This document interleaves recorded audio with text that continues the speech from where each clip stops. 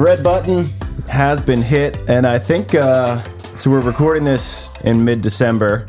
I think we're 4 days from Christmas, but this, I think, will be the first episode of 2024. Oh, well. Matt Prosser, Well, welcome to the show. double honored to be here, and now the first one of 2024. Happy New Year. Yeah, Happy New Year, Merry Christmas, all the things. All the things. Are you going out of town, or are you hanging? Schedules are a little cattywampus, so we might make a trip up to Mammoth, try to get in the snow, Yeah. try to get to the beach, maybe go down to San Diego. Nothing massive in terms Yeah. of travel.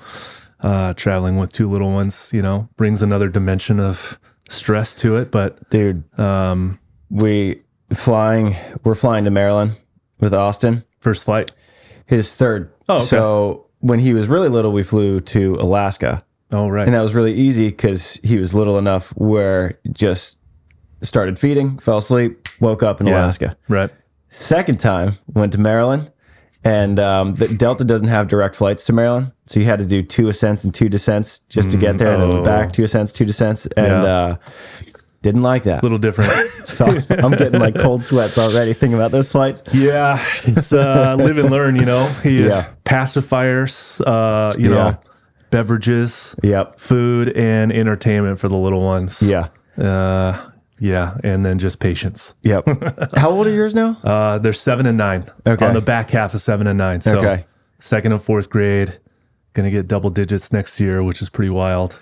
It's man, it's so nuts to see because once you have one of your own, you start realizing how fast everyone else's kids are growing up too. Yeah. Like the double digit You thing. don't notice it until you are a parent. Yeah. And then it's like, wow, this happens really fast. Yeah.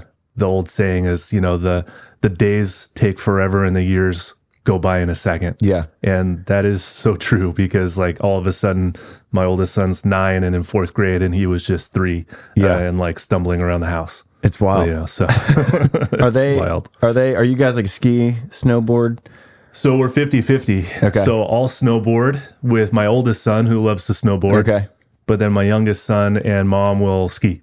Okay. So, cover all bases. Yeah. I'm not a skier. I hated skiing. I tried it once. Okay. Growing up in like the, early 90s, early mid 90s, I was all about skateboarding. Okay. So the snowboard was a natural progression Yeah. that I picked up pretty easily. But then, you step away from it playing, college athletics, volleyball in college and then pro. Like I didn't snowboard Right. for a solid like 17 years. Oh, wow. And then you just try to go back out and do it again now that, I've got kids. So, but I mean, you hear some horror stories about snow sports. Like people get kidding. injured. I mean, Yeah. you get seriously injured. Well, I was going to ask if when you were playing at Long Beach, were you guys allowed to snowboard or ski, no. or was that like strictly? It was strict. Like you don't do anything that you're going to get hurt. Yeah. I mean, voluntarily at least. Right. So yeah, I mean, no one went to the snow, or if they did, they didn't say anything about it. And there was no social media back then, right? So you guys weren't was even not. tempted to blast it out. Yeah, no, I mean, you could disappear for a little bit and no one knew where you were. Yeah. We didn't really have that much kind of free time. Right. Holidays, you get a week or two, but that's it. Yeah. The rest of the time from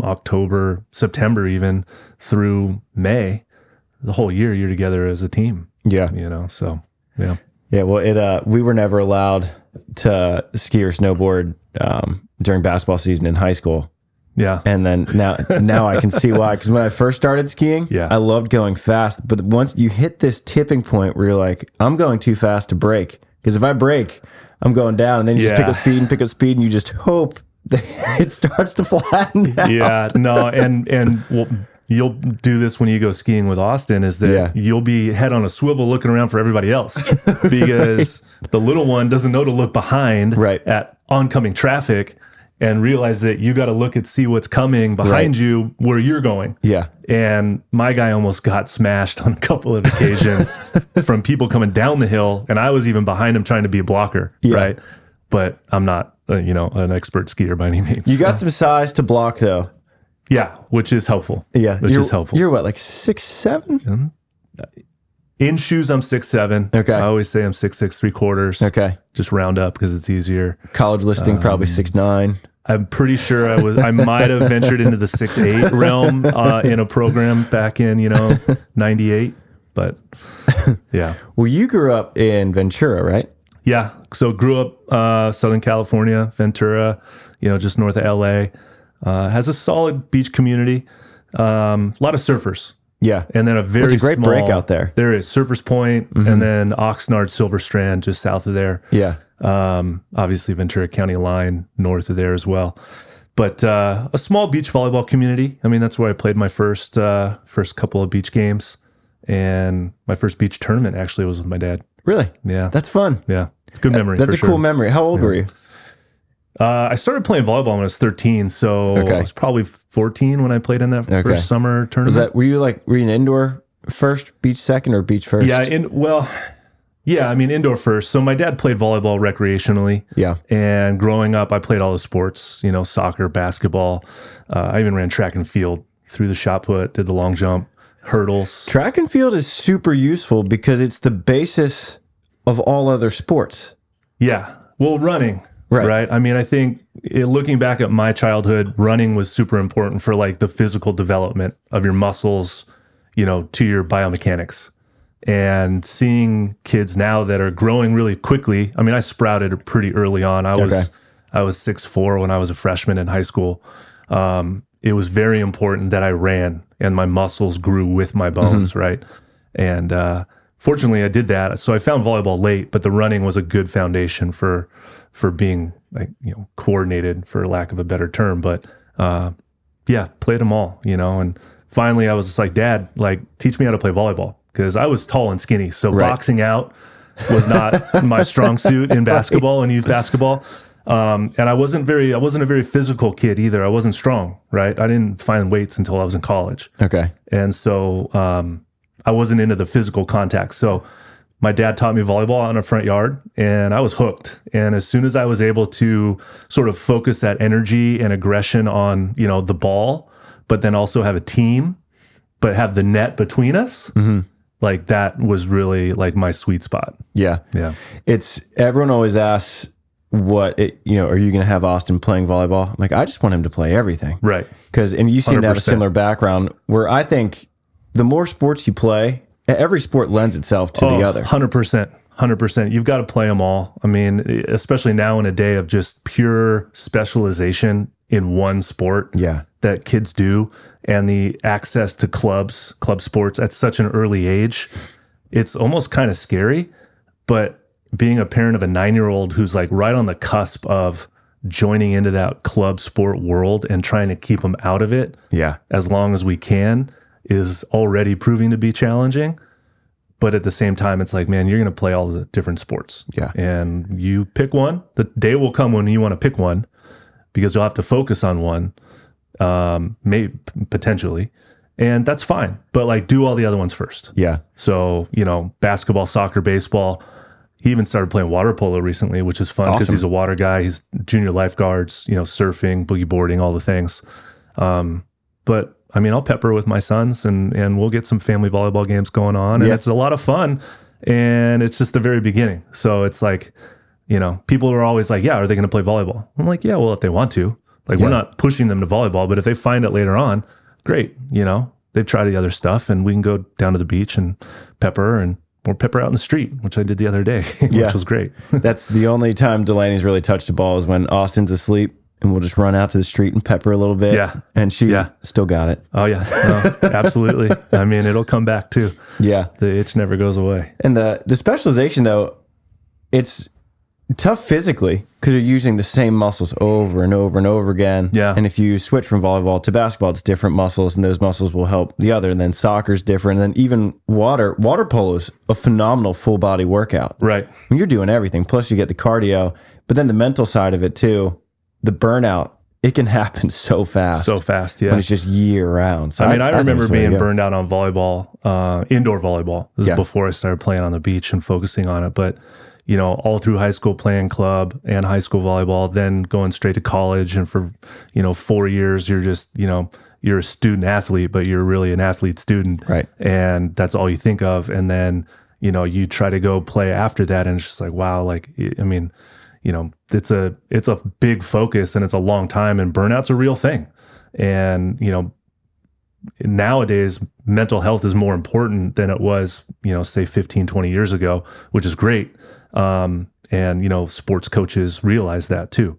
And you do have to take breaks from it, because if you're never taking a break from it, you never get the urge or the yearning to go back to it, because you're just constantly doing it.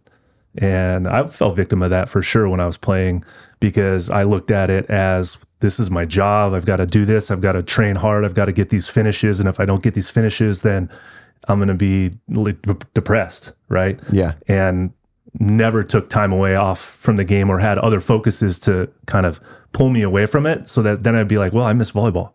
I need to go back and play some. Yeah. That's what I loved talking with Misty about it, because she said that she would force herself to take, I think it was 4 months off, where she didn't touch a ball one time. And maybe it's 3 months off where she didn't touch a ball. It was just, she got after it in the weight room. Yeah. And then by the time preseason rolled around, she was so itchy and hungry for volleyball, that she would do her practice in the morning, and then she'd get back out in the afternoon with her dad, and they would do more ball control stuff, and she would just do double days throughout the season, do the tournaments, and then as soon as season was over, like, hard stop. Right.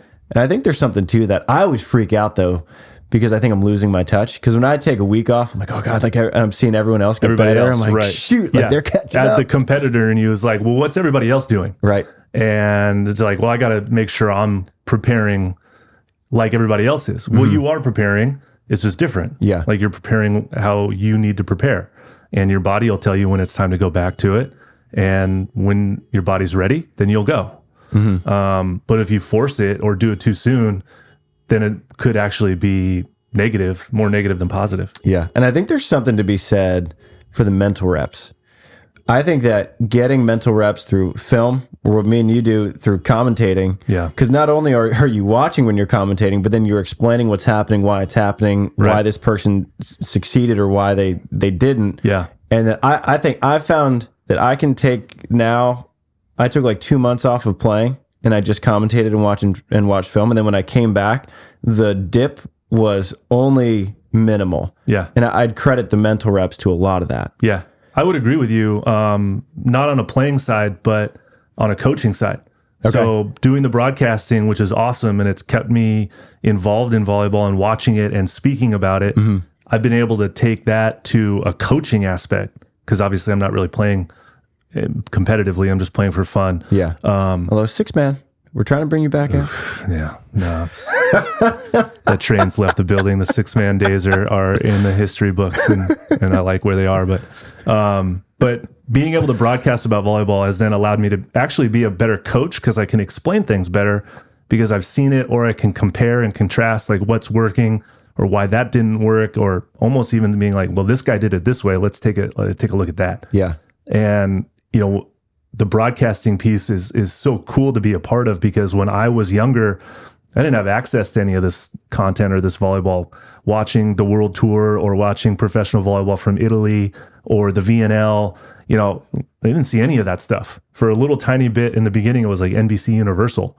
But prior to, 2010, like it was hard to see volleyball outside of the Olympics or the summer AVP when it was televised, back in the heyday. Yeah. So it's been really fun and rewarding to be involved on the broadcasting side. Well, what'd you do back then when there wasn't really, film wasn't as abundant as it is today? Yeah. It had to have been hard. Growing up in Southern California, I'm sure helped, and having a dad who played, I'm sure helped as well. But how do you discover volleyball?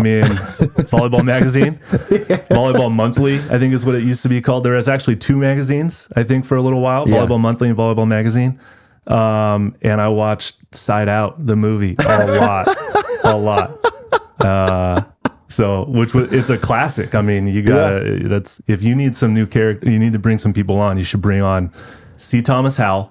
Yes. And, that's a great idea. Maybe a couple of people from that one, because that's a great movie. And it was filmed all here in Hermosa. Yeah. And Manhattan, obviously, it's a great movie. If you haven't watched it, you should find it. And what people don't realize about that movie is it made a killing, because it was a very low budget film. Yeah. And it became a cult classic immediately. Yeah. Where you get every beach volleyball, every volleyball fan, They watched it. Yeah. And back then you couldn't just stream it for free. No. You bought it. You went to watch it. Yep. It made like $21 million. I think I have the DVD somewhere still in my garage or my storage unit. You gotta keep, that's a collector's item. It's valuable for sure. Maybe you get a couple bucks for it. Not getting rid of it though. It's good. Keep it. Yeah. So no, I mean, there wasn't access to, the video or the content like we get now. And like I'm sitting there watching this volleyball from Italy, and it's amazing level, right? The competition, some of the best players in the world, or doing the Beach Pro Tour from India, or the World Championships from Rome, or Mexico, or wherever. And just this streaming platform now is such an amazing technology that can access so many people like around the globe. Like you have to be grateful to be a part of it, because even though you're not on camera, which is fine, I don't need to be on camera, but like just to be able to be on it and talking about it and watching it is rewarding, and there's still a lot of fun. Yeah. I'd rather not be on camera. I'm sitting there in my pajamas. Yeah. No, I mean, I don't need to be on camera either. Well, when did you want to do volleyball in college? Was that something that you realized you started playing, enjoyed it, and you happen to be very good at it? Or is it more of I want this to be the next step in my career?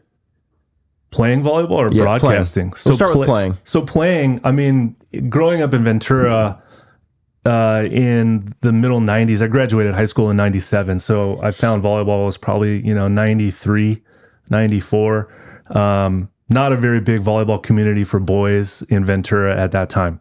So, and I was the volleyball nerd, for lack of a better word. I had pictures of guys on my wall, Sinjin, Randy, Ricky, like these guys that I'd cut out from the magazine and put on the wall.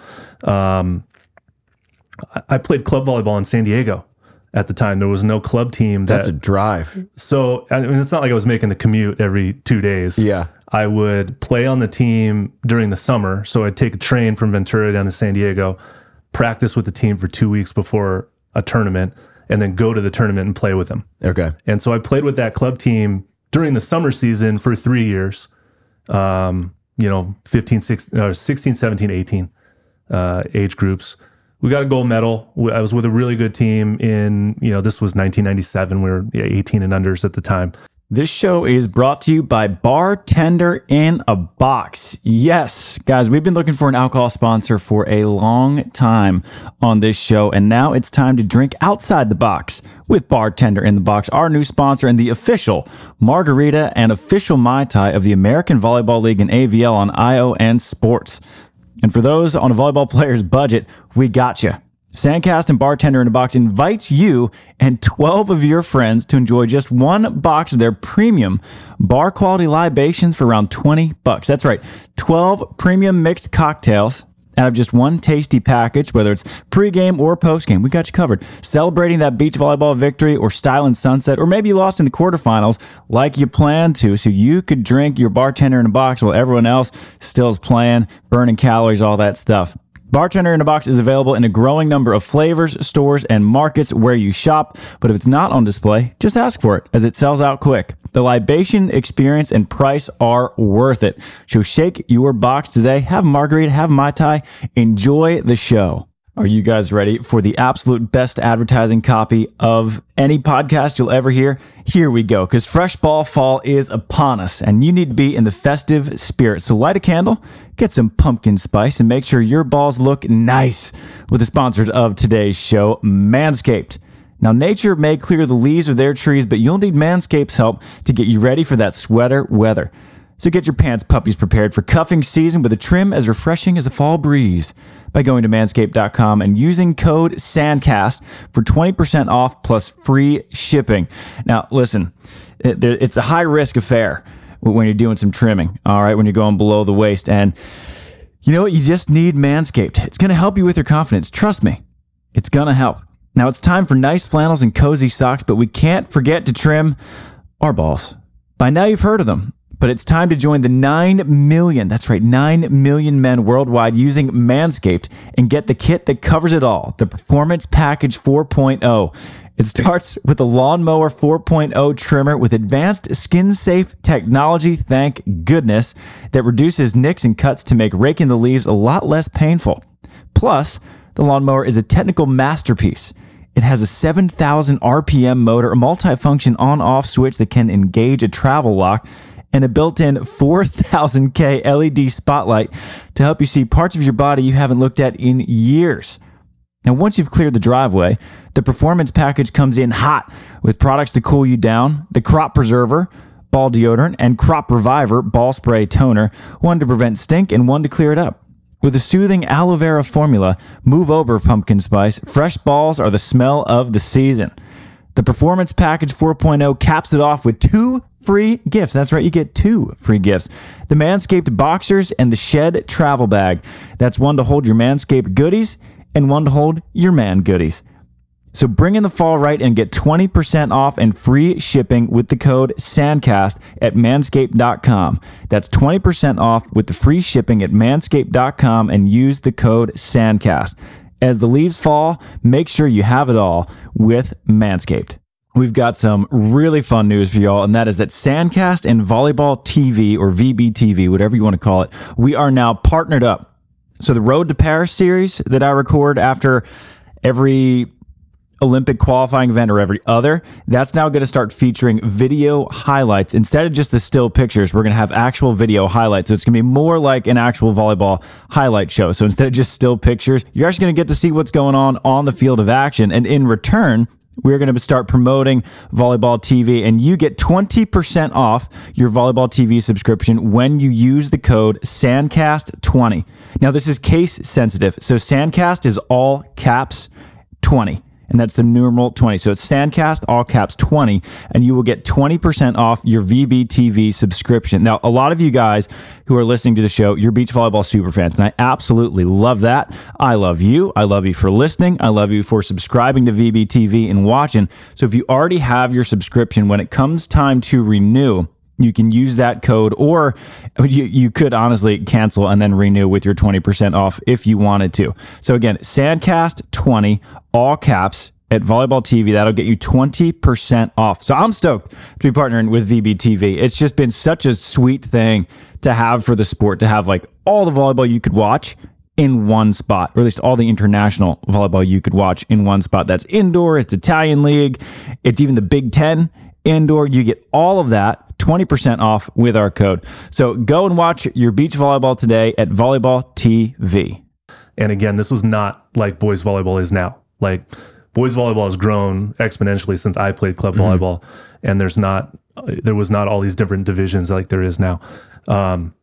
So fortunate enough that I was with a great group of guys. A couple other dudes went on to play in college, Stanford, USC, UOP, a couple places like that. And I still see them from time to time and have relationships with them. But it was kind of around that sophomore, junior time frame of high school that I knew that I was going to be able to play volleyball, out past high school. And because of that exposure of being in club volleyball, I was able to get recruited by a couple of schools and went on a couple of recruiting trips, UC Irvine, Long Beach State, Cal State Northridge. Like, I wasn't the best student in high school. I was an athlete and competitive, but let's just say my studies were not, were not going to get me to Harvard or Pepperdine or Stanford or places like that. They were good enough. They were good enough. I did graduate. So took a recruiting trip down to Long Beach State and was walking the campus and the pyramid there and the coaching staff, and it was just like, this is done deal. Give me the papers. I'll sign them now. And fortunately came in with a really strong recruiting class, along with Dave McKenzie, who still plays some beach once in a while. Chris Seifert played beach for a little while as well. I didn't know you played with Seif. Yeah. He was my setter for 3 years. And then, we had a great run. We, in 99, we lost in the NCAA finals, which was, a very difficult pill to swallow. And then the next year, as the number one seed in the local tournament, the MPSF tournament, we lost to LMU, which had Reed Priddy on the team. And at that time, when you lost that early on, like you were out. Back when it was only Final Four teams went to the finals. Yeah. And 3 automatics, 1 at large. And if you lost too early, like regardless, like you weren't going to get the at large. And so we were out, and that was one of the most maddening points of my life due to sports was losing that match. And I'm a pretty patient individual, can kind of rein in my emotions for the most part pretty well. But that one was the roughest, one of the roughest. And college isn't exactly the most emotional stable time of a young man's life. No, it's not. There's a lot of other factors going on there for sure. Fortunately, no social media involvement or anything like that. But I mean, when you devote that much time to a goal with a group of guys on a team and then you don't achieve it, I mean, it takes a long time to recover from that. Yeah. And I was a first-team All-American. We had 2 or 3 first-team All-Americans on that team. And so we were favorites to win a national championship, which is that's the goal every single year. And when you come up short of your goal like that, too early, it stings. That's the tough thing about sports is that a lot of times the team who ends up the champion isn't necessarily the best team. It's the hottest team. 100%. And that's why I get really nervous when a lot of the beach athletes in particular put all their eggs in the Olympic basket, where you're trying this thing for 4 years. Yeah. And you might just get you might win pool and get a shit draw. Yeah. Like Phil and Nick. Yeah. Win pool, come out. Yeah. Alison and Bruno win pool, and they run into each other in the quarterfinals. On a windy day. In Rio. Right. Like, and that's a tough battle to fight. And so your gold medal match was in the quarterfinals. Right. And so people look back and say, well, the United States hasn't won a medal since 2012. And you look at it, it's like, well, or since 2008 was our last men's medal. Yeah.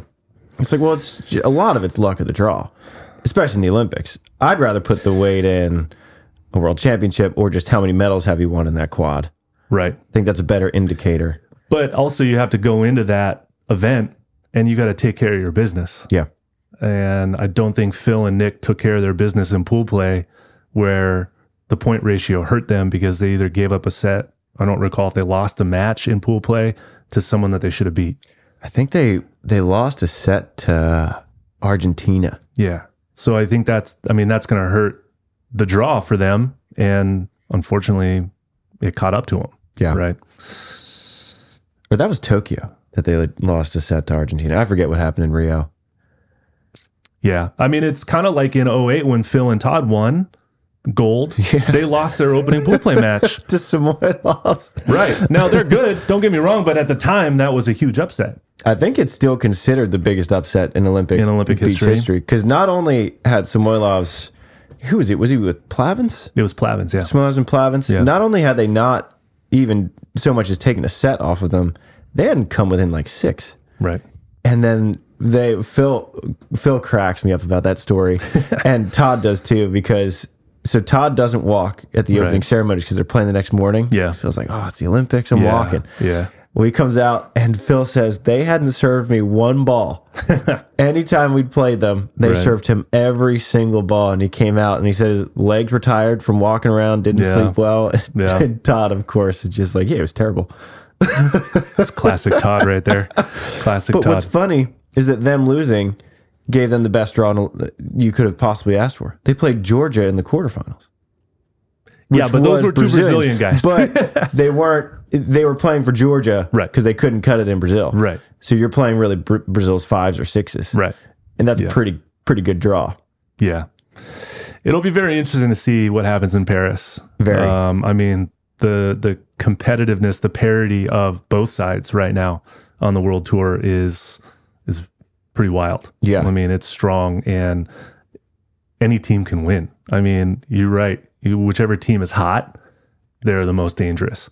Because I mean, we've seen that anybody can beat anybody now, especially with Czech winning the world championships, who were some serious underdogs, versus, Sweden or Norway or Brazil or even us. Like it'll be anyone's medals to win for sure. Very much so. Who would you pick as your Paris podium? Let's say the brackets work out as they should. So you got the 1, 2, 3, 4. They're on different sides. Yeah. Only upset, the biggest upset would be like a 4 versus 5. If the 5 makes it through, who would you take to podium?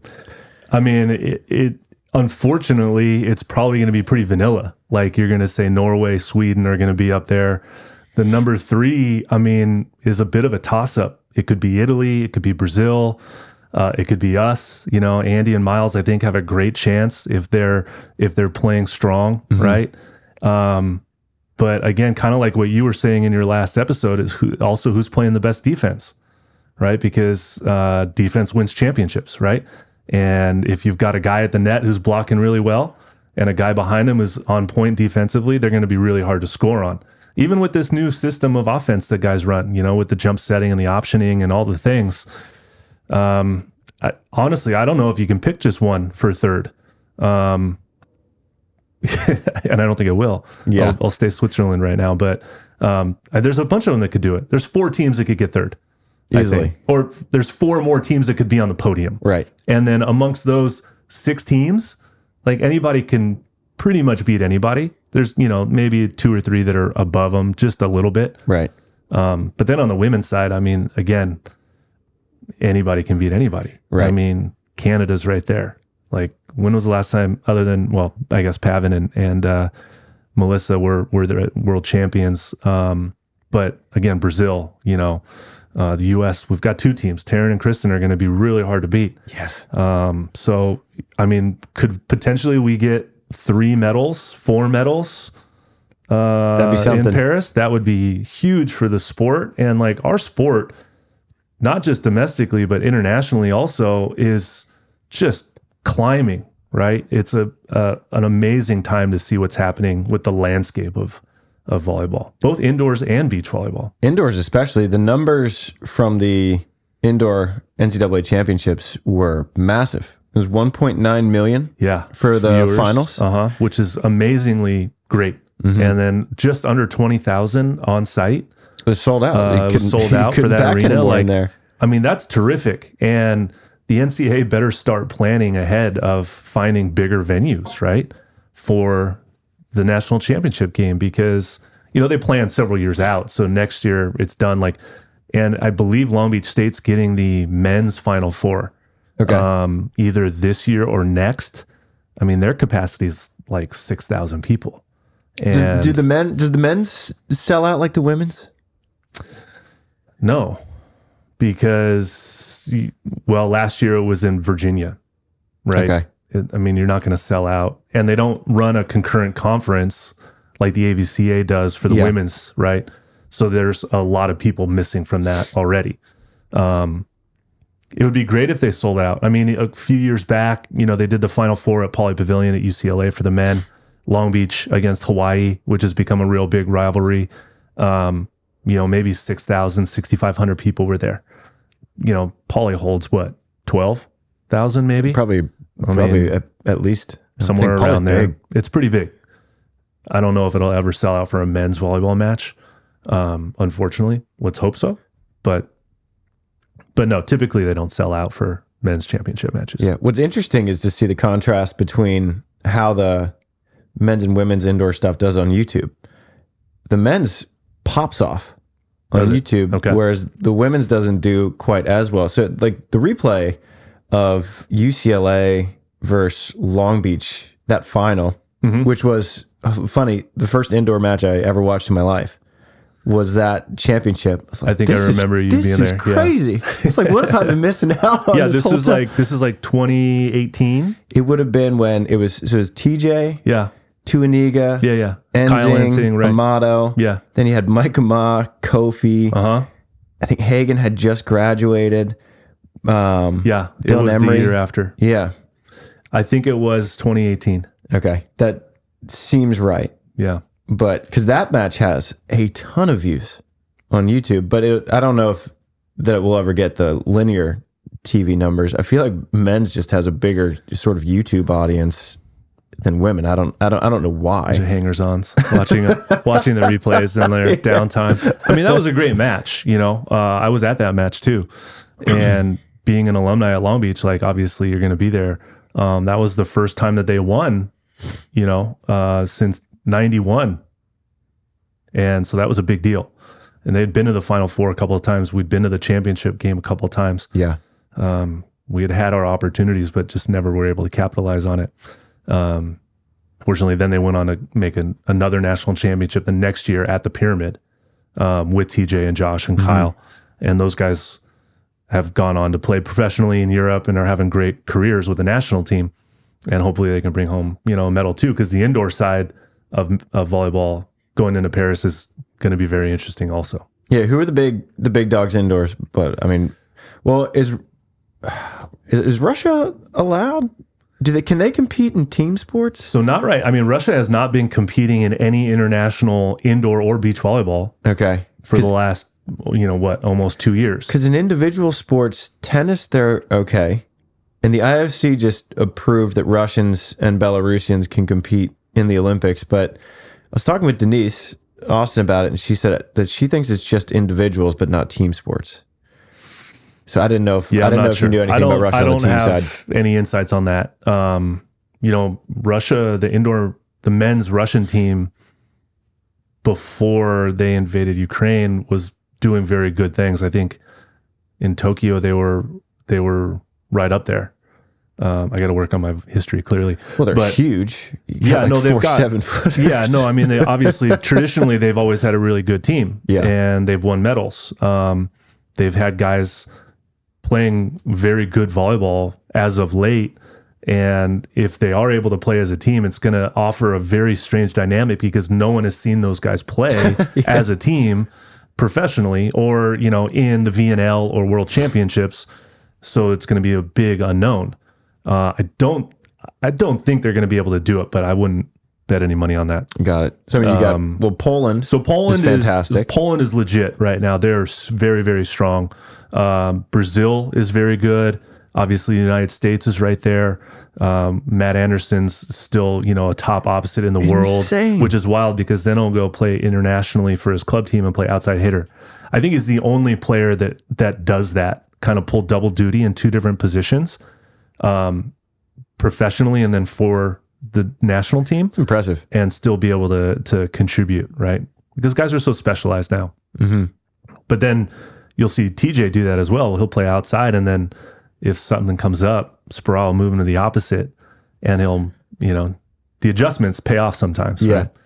So Poland, US, not Germany, Brazil, even Slovenia is pretty strong right now. Argentina is right there.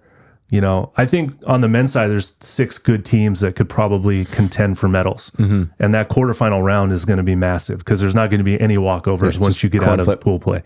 I like watching Japan. Japan is great fun, too. Man. Super fun. Dude, Yuji Nishida, the lefty opposite who jumps like 46 inches. It's crazy. Is wild to watch him play. I love watching Takahashi. Yeah, Ron. They fly, dude. They all have like 40 inch vertical. They're all really good. And Japan plays this real precise style of volleyball where they're passing and their defense. You see it a little bit more on the women's side because it's just a little bit different in terms of the speed of the game, but so precise. And it's funny that Japan's coach is French. Really? Yeah, he's a French guy that's been coaching them for, I think, the last 2 quads. So they qualified for Paris already, winning that Olympic qualifier. Not winning, but being one of the top 2 teams. Doing good enough. And so they're in. On the women's side, Turkey is going to surprise a lot of teams, I think. They have some really strong athletes. They've benefited from some transfers. Vargas being one of them, who came over from Cuba and did the renationalization. Okay. She's amazingly good. She's like 6'4", scary athletic. So they're very good. Poland is still really good. Obviously, United States, they're defending gold medalists. And Karch has such a deep training gym to pull his squad from, right? Yeah. That's going to be very interesting to see what happens for the women's side. Brazil's right there, obviously, as well. Italy's going to be in the mix. And I'm probably forgetting another European team in there. Japan is good as well. So, I mean, again, all comes down to the quarterfinal matchup, right? Yeah. So you have such a deep well of knowledge on the whole. You have the whole holistic view of volleyball because you played in high school, played in college, All-American, played in NCAA final. You played overseas indoors, right? Yeah, briefly for a season. And then you come back, you played professionally on the beach. You've coached on the beach. And have you coached on the beach too? No, I haven't. Okay. So that's the one resume point you're missing. That's the one thing I got to add to the resume for sure. If anyone needs a coach, a rookie coach. Because you've coached, you broadcast. Yeah. You just had the whole 360 view. Yeah, I mean, I was thinking about this recently. I just turned 45 last month. And so I was thinking, well, I started playing volleyball when I was 13.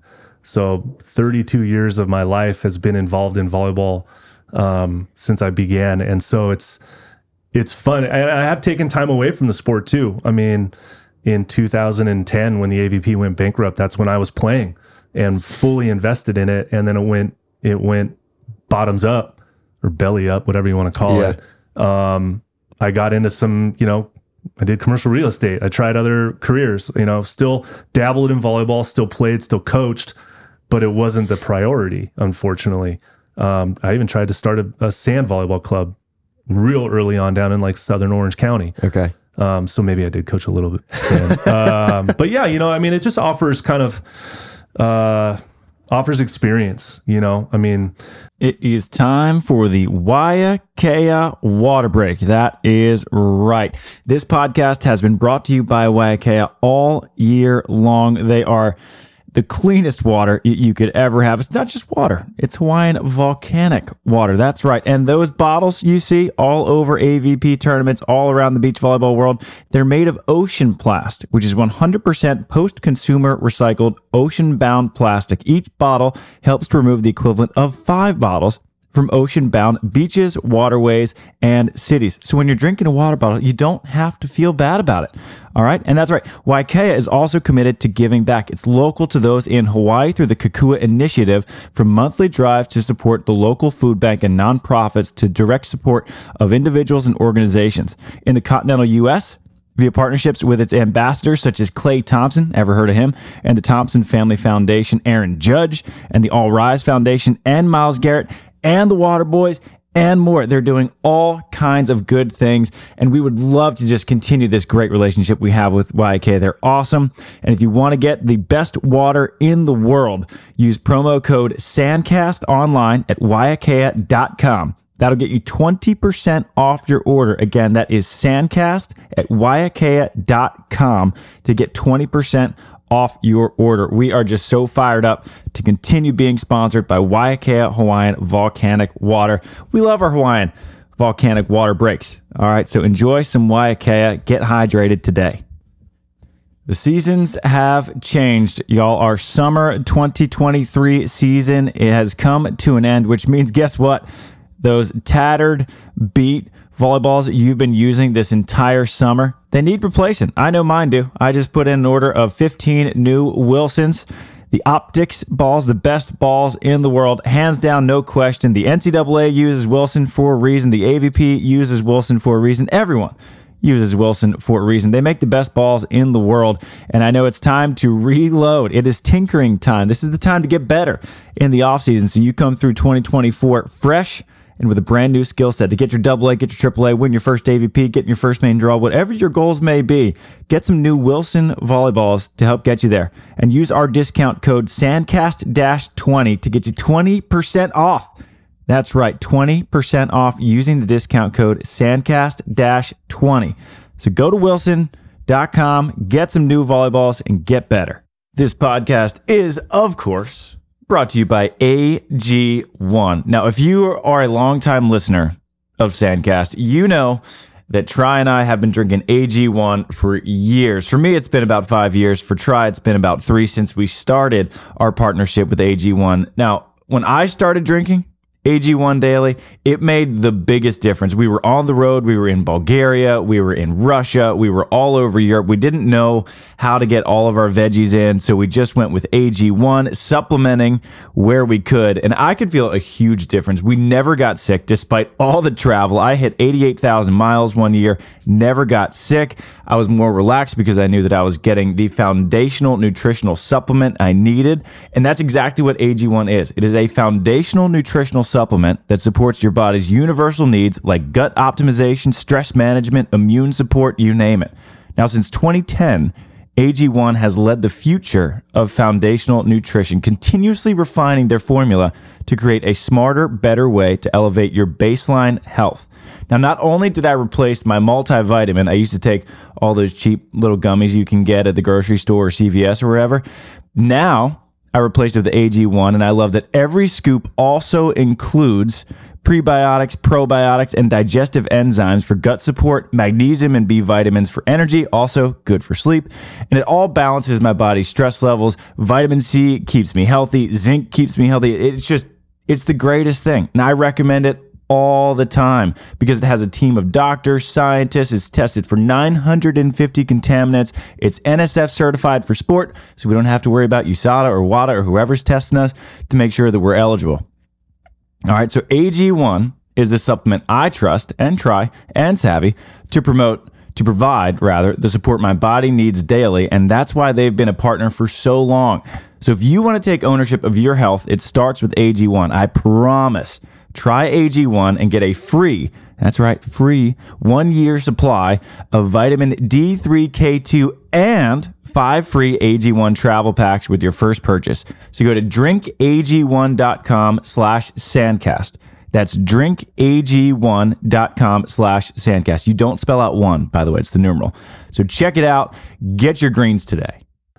The broadcasting, I can bring my playing, insights into it, and along with the coaching insights into the broadcasting. And I can see, the next generation of players, like yourself, or the guys that are coming back into it and training and offer up any sort of insights or experiences that they may not have, kind of like seen come at them yet. And then I'll see guys like, Rosie or Ferbs or, Todd, or these guys that have gone on to coach, or Dane Blanton. I mean, Dane and I have broadcasted together, but we also played together for a couple of tournaments back in 2008. So that was a full circle moment when I got to broadcast with him, at the AVP this last summer. So I think, experience is a huge takeaway from doing all of those things. And, again, it just offers perspective, right?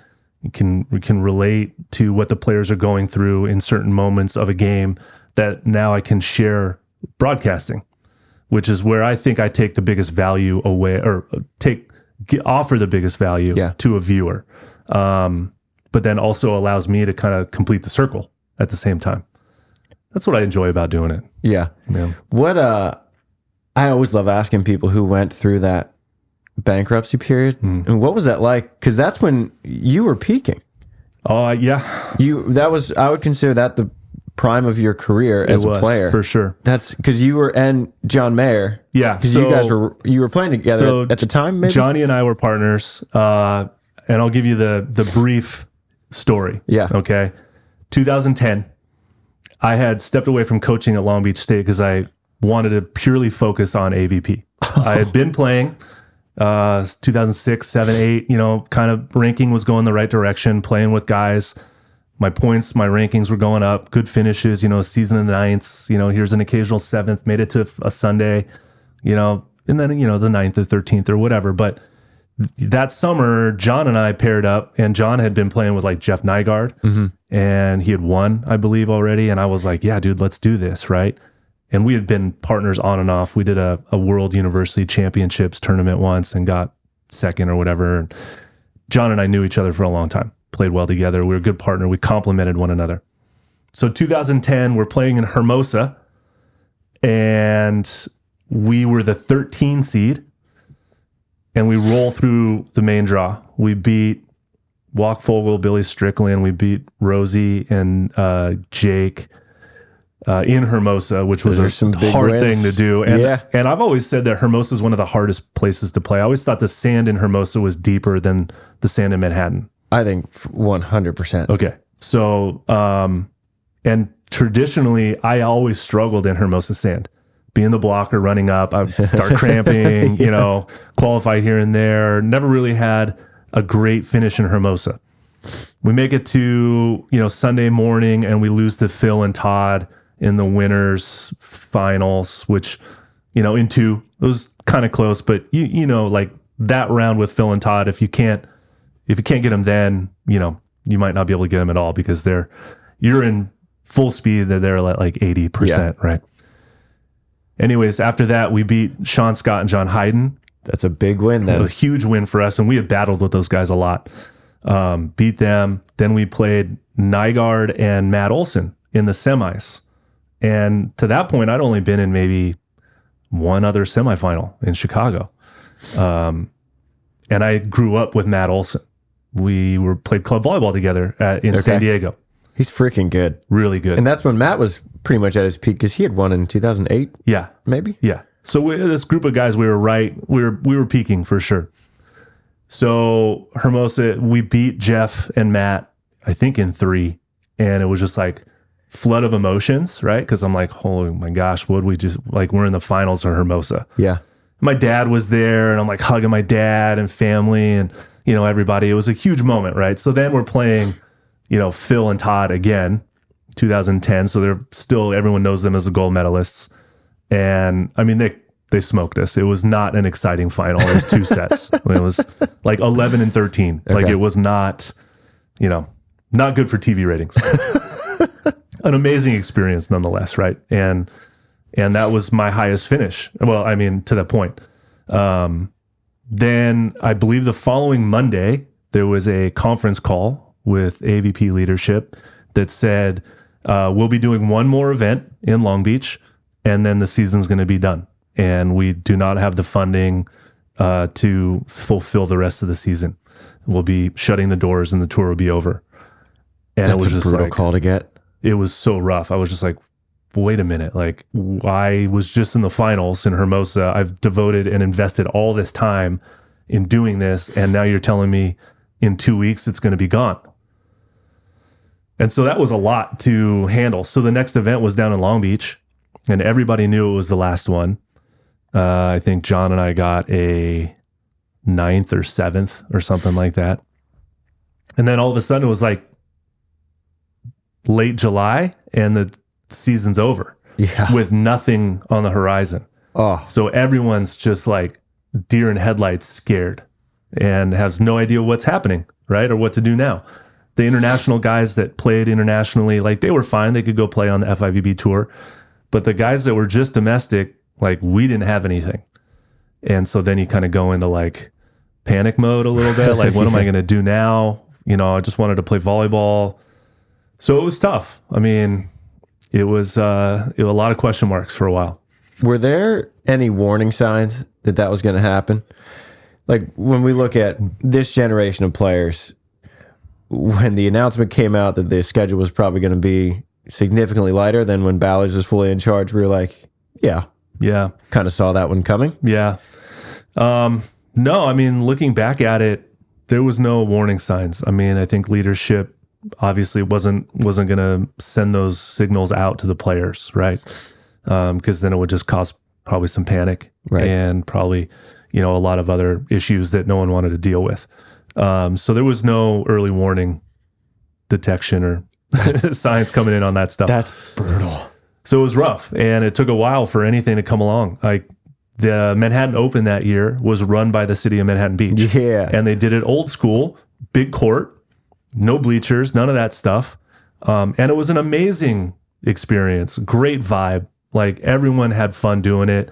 It was side out scoring games to 15, big court, still had referees. There was, some people didn't like that they were doing that, and they made their opinions, out loud, which I didn't agree with because it was a place to play volleyball. And the rest of the players needed to have a place to play volleyball. And if the top players that were not on board with the rules didn't want to play, then so be it. Like, that's your choice. You're fine. You can go play internationally and you'll be okay. Mm-hmm. For the rest of us, like, we wanted to play, and it was great. So it was a lot of question marks, that year. Manhattan Beach, then there was like the King of the Beach tour, had like the US Open of beach volleyball that same season in Manhattan Beach. Then, the next year it was like the Corona Light Tour, had a few more events. Then Jose Cuervo came in and USA Volleyball kind of resurrected it, which was great. And then I think it was 2012 perhaps that the first, like, there was an AVP Champions event down in Huntington where I partnered with Matt Olson, and it was just like it was a 4-team, it was a legit tournament, but it was not a full field. It was an exhibition. Matt Olson and I actually won that one and beat Hayden and Sean Scott in the finals. So, which was, when you guys beaten that team twice, they were fun, and we had mutual respect for those guys. We trained with them a lot. John Mayer and I did, and obviously would watch how they trained because they had been around. They'd won a lot too. And so whenever you did get one off them, it was like, it's a good one. That's a good one. He used that one for some fuel in the back, pocket. Yeah. But, and then fortunately Donald Sun ended up coming in. What was that, like 2013, maybe 14? His first year was he ran 2 events in 2012. Yeah. And then I think it was maybe 4, 6, 7, 8, 8, 8, 8. Yeah.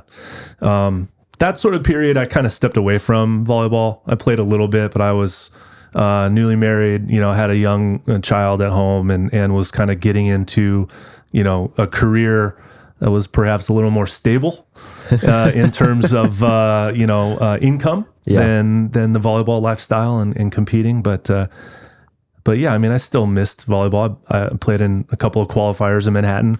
I would work in the morning and actually came down to the beach for the qualifier. And awesome. So it's things like that because you love the sport. So it's hard to just not be involved in it. Right. So yeah. I came across a fun little anecdote that our match in Austin, the third round of the qualifier, is the longest recorded match of my career. An hour 20 in middle of Austin. I remember, heat. Yeah. Holy cow. I remember that one. That was a fun one, man. And I know that you touched Eric's attack for match point. I was in the net. You were in the net. Didn't touch his attack, but you were in the net. I was in the net. Yeah. Yeah. And I didn't see it and didn't argue it. Probably because I was freaking exhausted. Yeah. That was a long one. And then, because I was cramping at the end of that, I was like, we have another one. We had to turn around 10 minutes to play Dentler and Dylan Merrick. I was like, man. But you guys, did you get it? Did you win it? Yeah, that was my first main. Yeah, that's right. You and Rafi. Me and Rafi. Yeah. And that's also where I met Delaney. So you're winning. Exactly. Yeah. So it was. You're welcome. Yeah. If you hadn't won that match, who knows what would have happened? Yeah. Would have met Delaney because she was off playing with Avery Bush. I've won Bush matches even when I'd hit the net on match point. So, it's full circle once again. Sometimes it's good karmic justice when you own up to the net, and sometimes it works out that you don't own up to it. But never at match point. Never on match point. And this was before the challenge system. Yeah. Which is one thing that I wish the Pro Beach Tour would do, the challenge system with the cameras on the beach.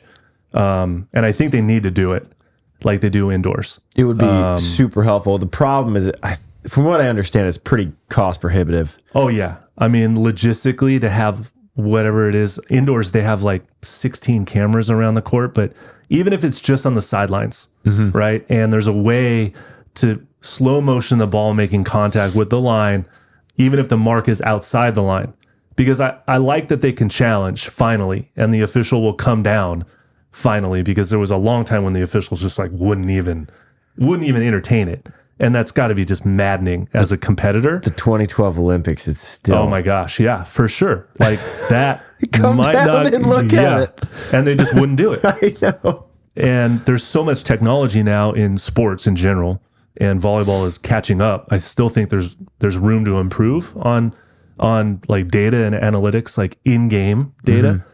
But the in-out calls and the slow motion cameras and the Hawkeye or whatever system it is that can show the replay, you got to get the call right, especially for a gold medal or, massively important moments. Yeah. I love that they had it for World Championships. Yeah. On center court. Only on one court. Only on one court. Right.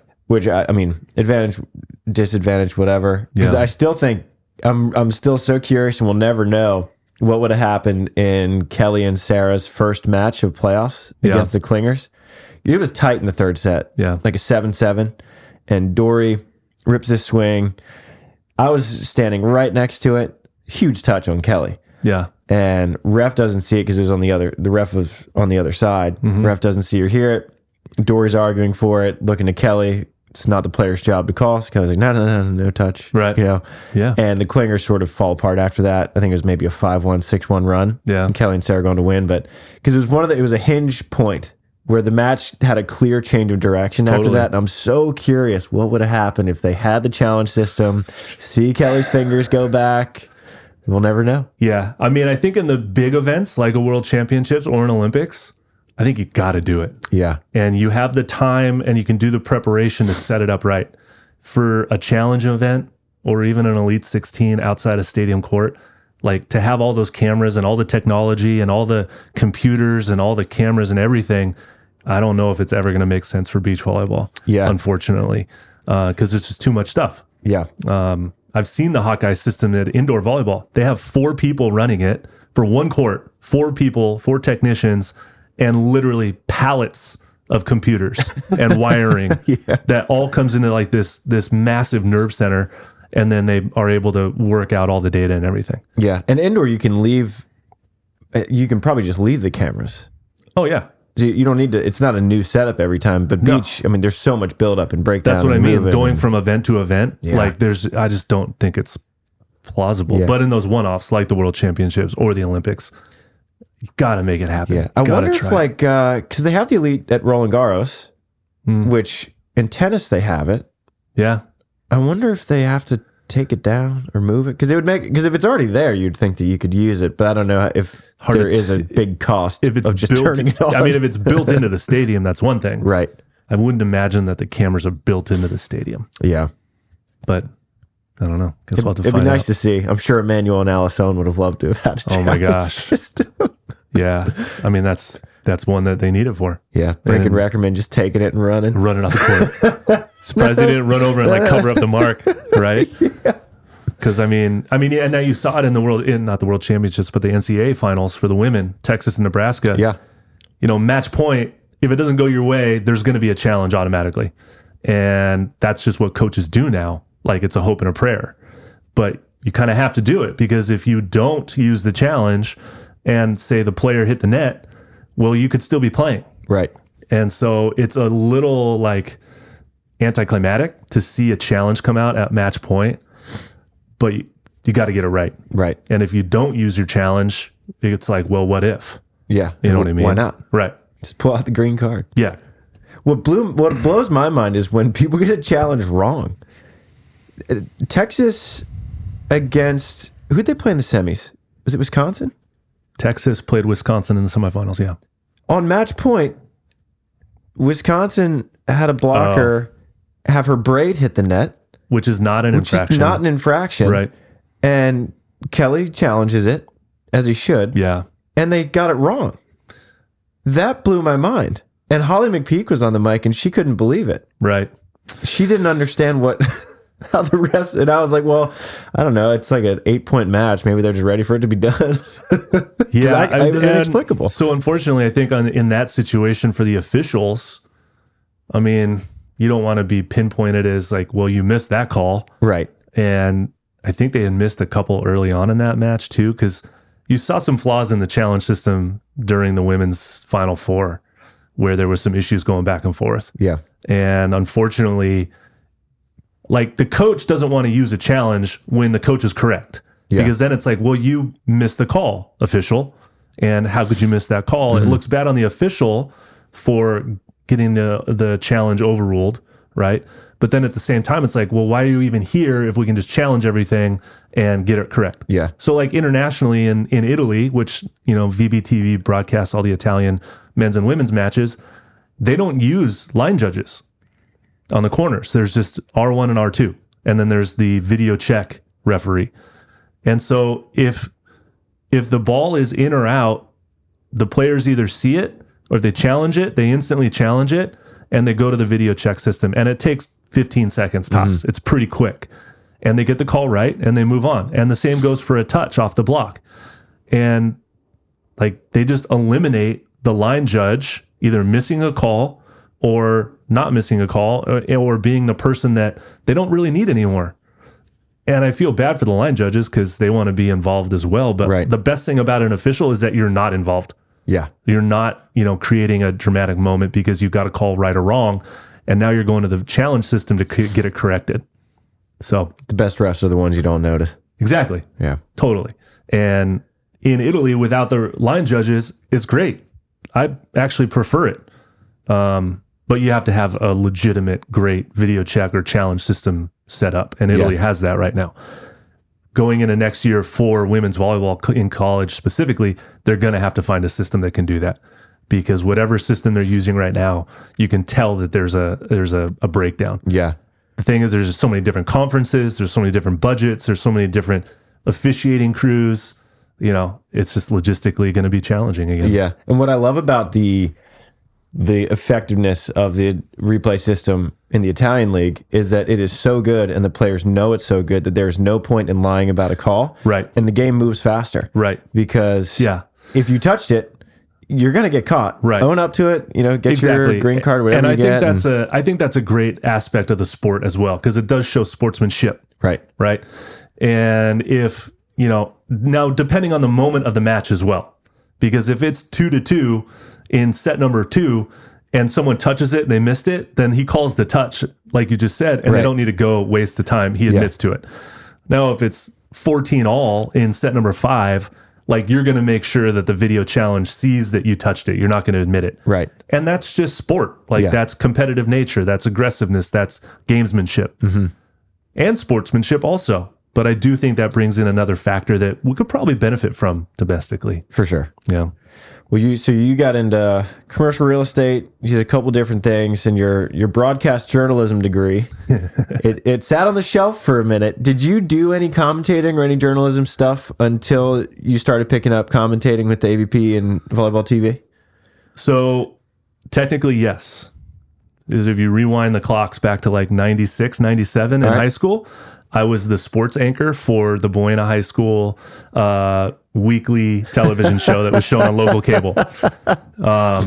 And so, yes, I did use it. I've kind of always had maybe this little seed in me that, I do enjoy, talking about sports or being present in a moment during sports to broadcast it. After I was done playing overseas professionally, I came back to school to finish my degree. And the fastest way to get through it was to get a broadcast journalism degree. Through my training and education of broadcast journalism, I didn't do a single thing on camera, which was crazy. It was a lot of print journalism. It was a lot of, writing and formatting and all the things. This was before streaming, stuff, before YouTube. This was like 2006, 2007. Not a single broadcast thing I did during my degree, which during your was a little contradictory, degree. but I mean, it was a focus. Yeah. Okay. And then I just called up Long Beach State when I was like, can I come back and do some color commentary for the men's volleyball team? You got a great play-by-play guy. I watch it all the time. Super grateful that you guys even broadcast matches because it's, awesome. But let me bring some technical aspect from my playing experiences and my coaching experiences to the broadcast. And so that was, I think I started that in 2020. Okay. And obviously COVID hit and it was an abbreviated season.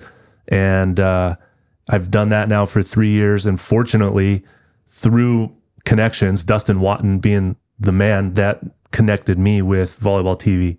Okay.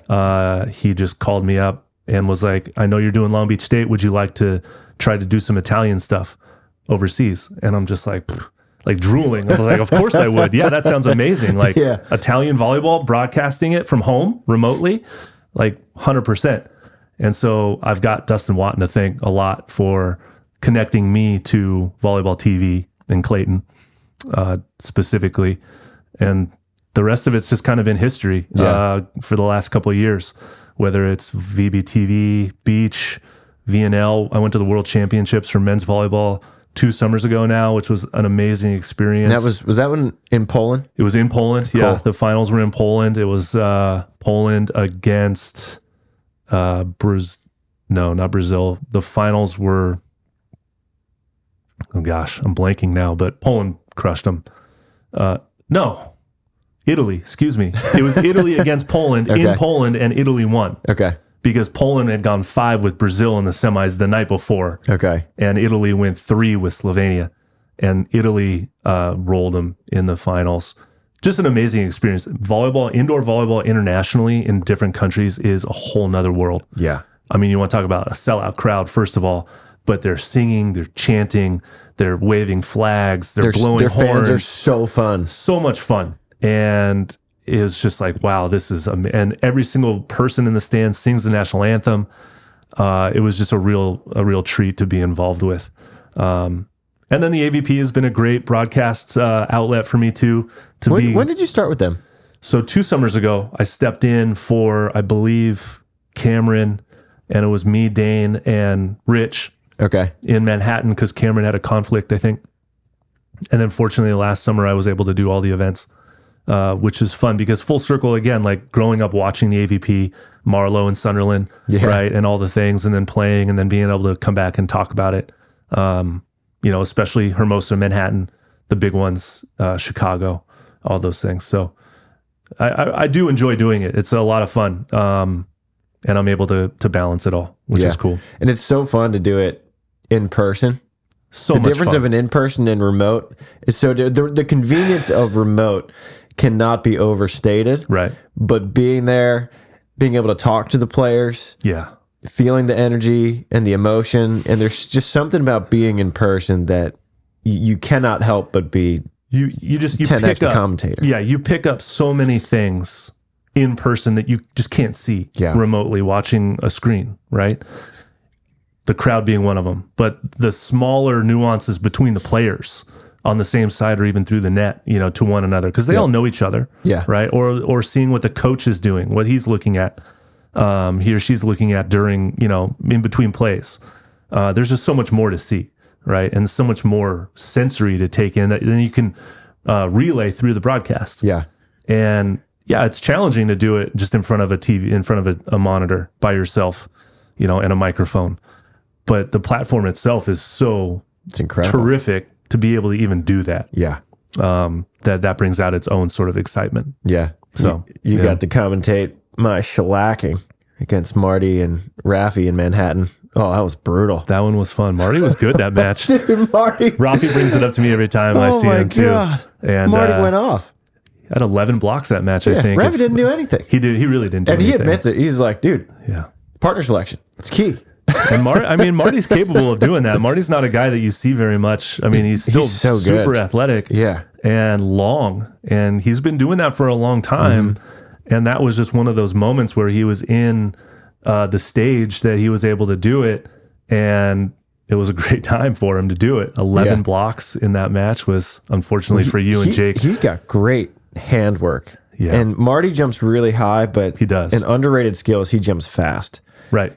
Chase Budinger jumps faster than anyone I've seen, but Marty, his load, he just pop. Yeah. And because you see a lot of guys, I go all the way down. I'm a pretty slow jumper, but Marty just has this quarter load and then right. And his hands are right there. And Marty being what, like 6'5"? Yeah, he's probably a hair taller than me. You lose sight of him too because he's not 6'8", right? And he can kind of sneak over. I remember Mike Lambert would do this thing where he'd step way down, take a step over, and then go back and move, and he would surprise you. Yeah. And that's what those smaller blockers can do. But yeah, Marty's been doing that for a long time. Yeah. You might get another chance at him, hopefully. And I love Marty. It's funny because I ran into him. We got in the ocean together after, and he's like, yeah, I don't know if I'm going to play a tournament after this. But that's a hell of a way to go out. Yeah. And that's important too. I mean, you got to be content with your performance if you're going to consider walking away and not, competing in a tournament after that. How was that for you? For me, it was a big moment, like in my life and just like in my being, right? So it was 2018 Manhattan Open. And I played with Eric Baranek in the qualifier. I hadn't played in a couple of years, so I didn't have a lot of points. And I was a year out of chemotherapy. So Eric and I had played together the year before, played in Hermosa and Manhattan in the qualifier. And you know, Eric's a great dude. He called me up and was like, hey, I want to play with you. I was like, I don't know what I'm going to be able to give you. Yeah. You know, I'm just going through this stuff. I'm getting done with it, but I don't know what I'm, you know, going to be able to do. And so Hermosa and Manhattan in 17 were experiments, right? But then in 18 was able to have a full year in recovery from chemo that we came back out. Was when we played you guys in Austin. And then I was going to play more, but work got in the way. A couple other things came up. And then we played Manhattan, and we made it through. Like, we'll just skip ahead, right? We played 4 matches in the qualifier. Had to go. Some good teams. Beat Lottie and Derek Olson. Yeah, so Paul Lottman and Derek, obviously, that was a special win for me because I coached Paul Lottman at Long Beach State. And I remind him every time I see him almost that, you know, I'm 2-0 against him on the beach and he'll never get a win over me because I'm done playing.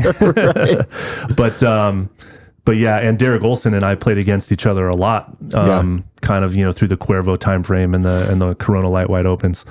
And Derek's a great dude also that's doing great things up at Washington with the women's volleyball program up there. So that was a huge win for us. And then we had to win 4. Like, we were seated so low that we played 4 matches that day, and we were actually the last match to finish. Matt McCarthy, I think is his name, and another guy Dan Beering. Beering, yeah, from Chicago.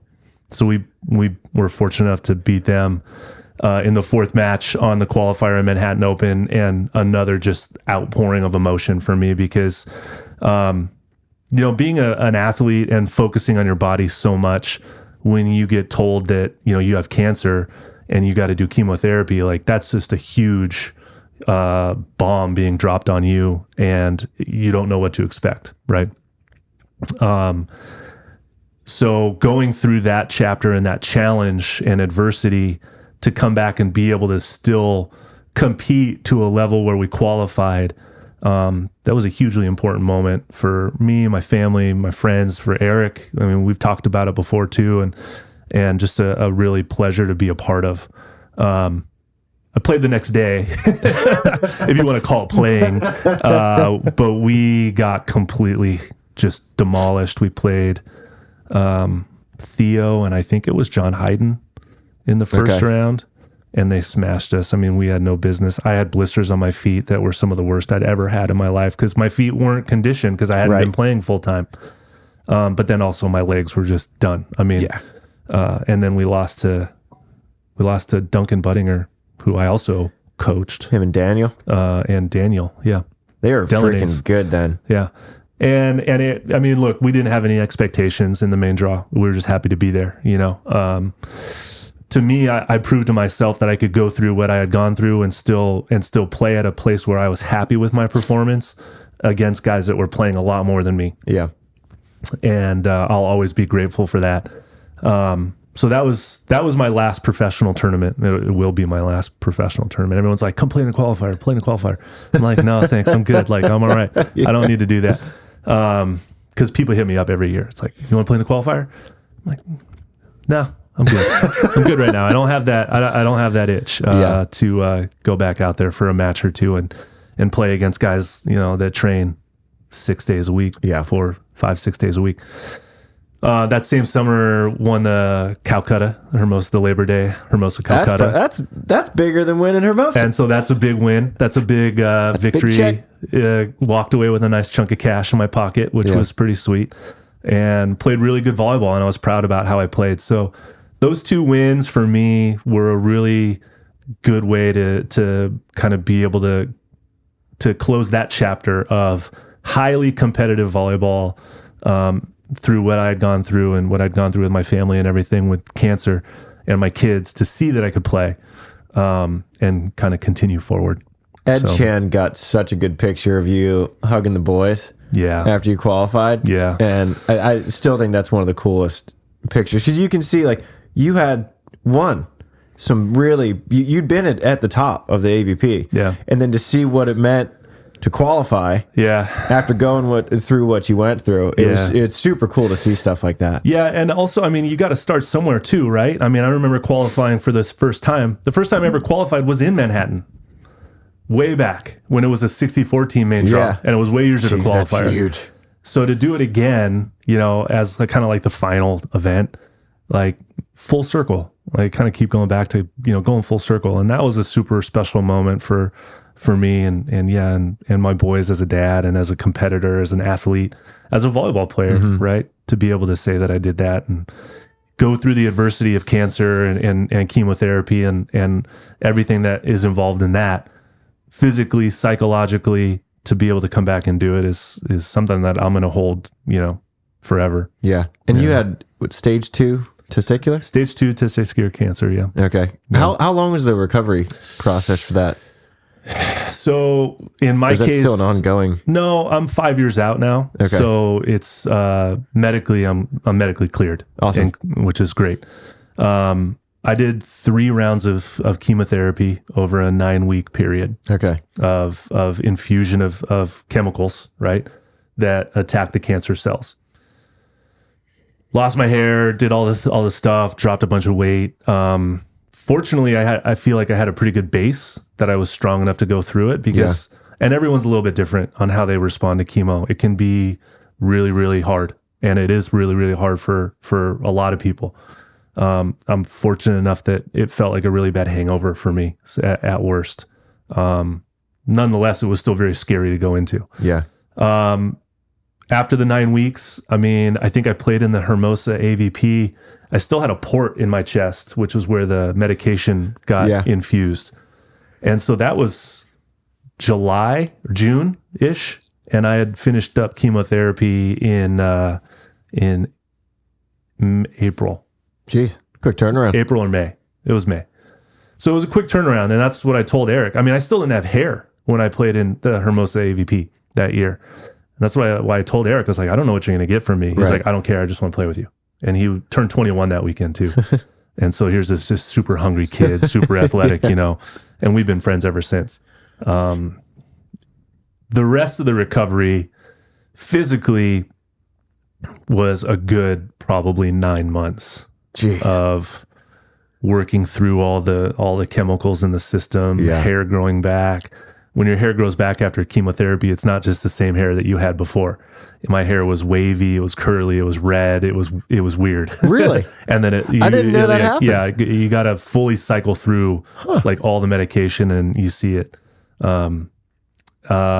Psychologically, it has been a much more difficult challenge to kind of get back to where I was pre-cancer, after, you know, or continuing post, right? And so that's been an ongoing thing, and it's taken time for sure. Those victories, you know, those small victories on the beach are a big part of it. Getting back and being involved in volleyball has been a big part of it. Getting back to work, some sense of normalcy, but a different kind of normalcy, because now I will always be a cancer survivor, even though it's not something that I'll wear on my sleeve, but it's never, I will never forget it, and I will always be reminded of it. And you know, a thing like testicular cancer is so common and so many people don't want to talk about it, but it's a very common thing that people need to know about, that affects a large number of white males between the ages of 18 and 34. Yeah. And I was diagnosed at, I believe, 37. Okay. Which is way late. You know, so that's another thing of adversity and working through it. And yeah. So physically, I was there mentally, worked through those things, and then playing wise, it was a year later, you know, in Manhattan that we qualified. That's a cool sort of bookend moment to that, as you mentioned, that kind of chapter of your life. Yeah. So now I'll play for fun on the weekends, just locally. Mm-hmm. You know, the kids want to play once in a while, which is great. But you know, in the broadcasting checks a big box for me in terms of being involved in the sport on the beach side. Yeah. I coached a little volleyball the last few years for the National Volleyball Association, which is a professional men's indoor league here in the US, and broadcasted for them as well.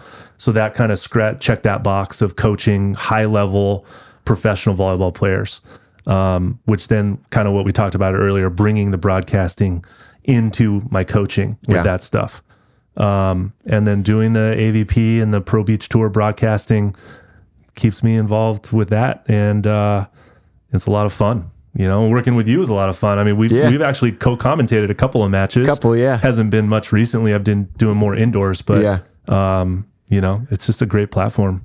It is. It's super fun. Yeah. It's fun for me because I think everything helps the other. I think that commentating helps my playing. Yeah. Because then I can sort of hear myself as a commentator in my head. Like, well, why haven't you run a different play? Why haven't you done this? I'm like, okay, if I was commentating, why would I be yelling at myself right now? All right, let's do that. Totally. Yeah. Yeah, it's fun stuff. Well, Matt, thanks for coming on. Well, it's an honor to be here, Travis. Thanks for having me. Yeah, it's good to be hanging. And hopefully we'll be commentating a couple more matches together. Let's do it, man. I'm ready. Let's do it. Yeah. First podcast of the new year in the books. Thanks, man. Shoots.